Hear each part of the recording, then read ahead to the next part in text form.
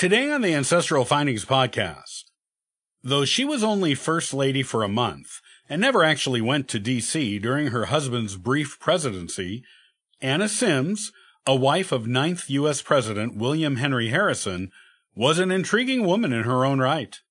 A wife and grandmother of U.S. presidents with a unique upbringing, here is her fascinating story.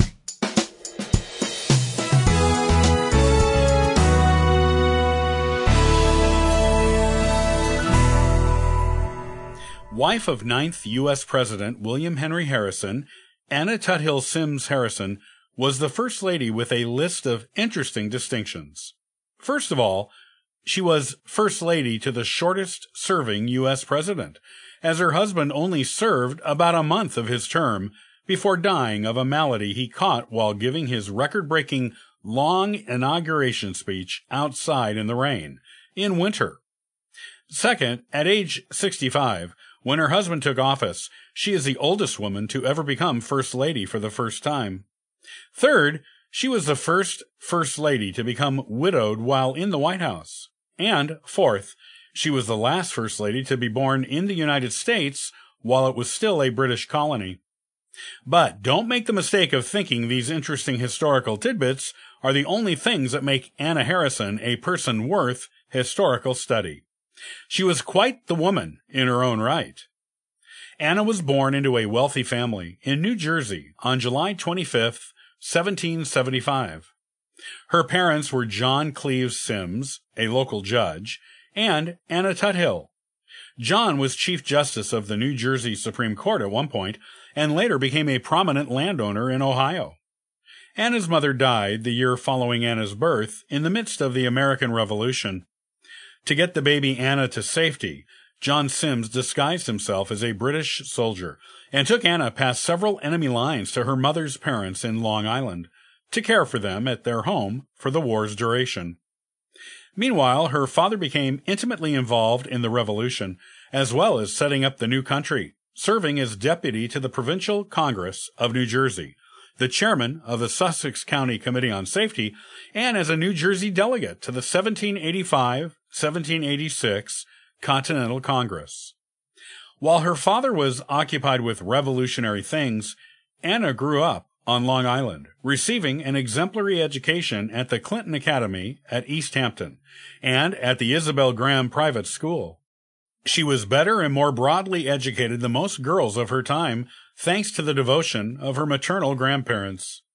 Eventually, Anna's father remarried, and after the war, when Anna was 21 years old, she moved with him and his second wife, Susanna Livingston, daughter of New Jersey Governor William Livingston, to Ohio, to help settle the wilderness there for the new nation.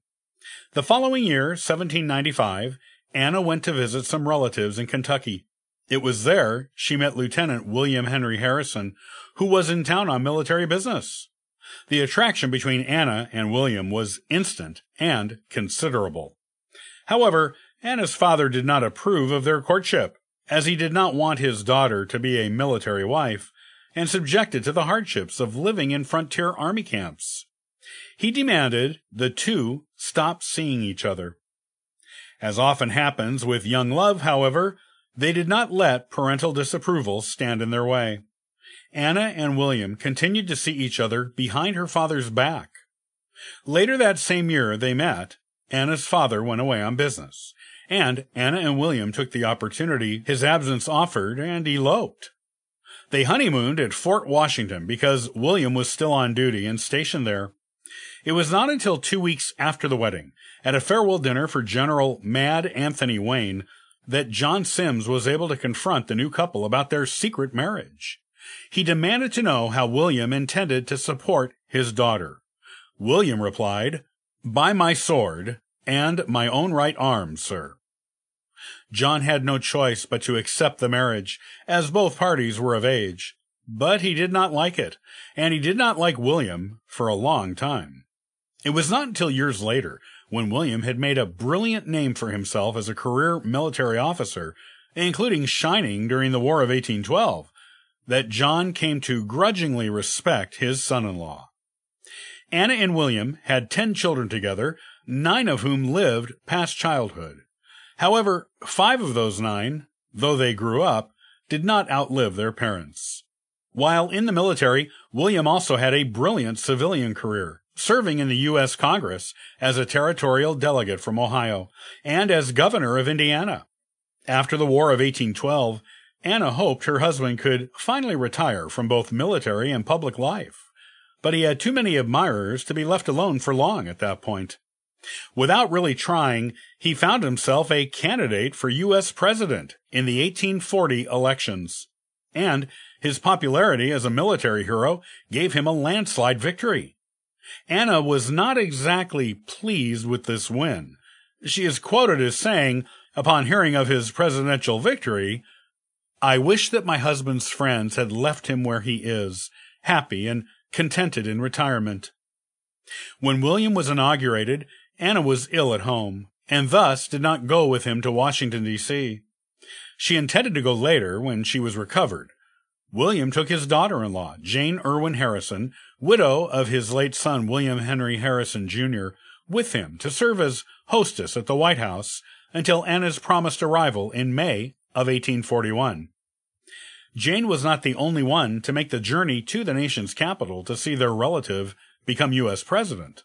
6 other relatives went with them.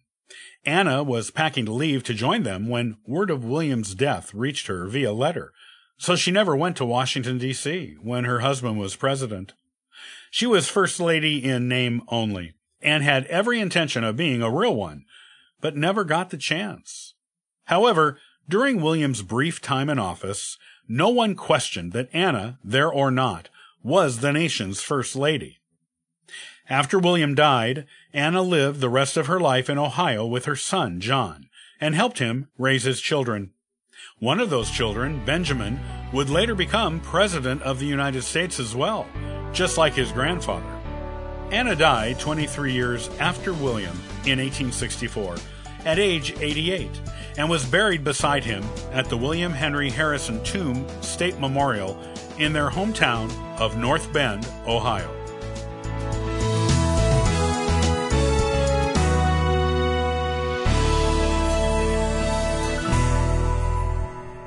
Thanks for listening to the Ancestral Findings podcast. You can subscribe to the podcast on YouTube and iTunes. Also, check out ancestralfindings.com for free genealogy lookups, ebooks, and weekly giveaways. Happy searching!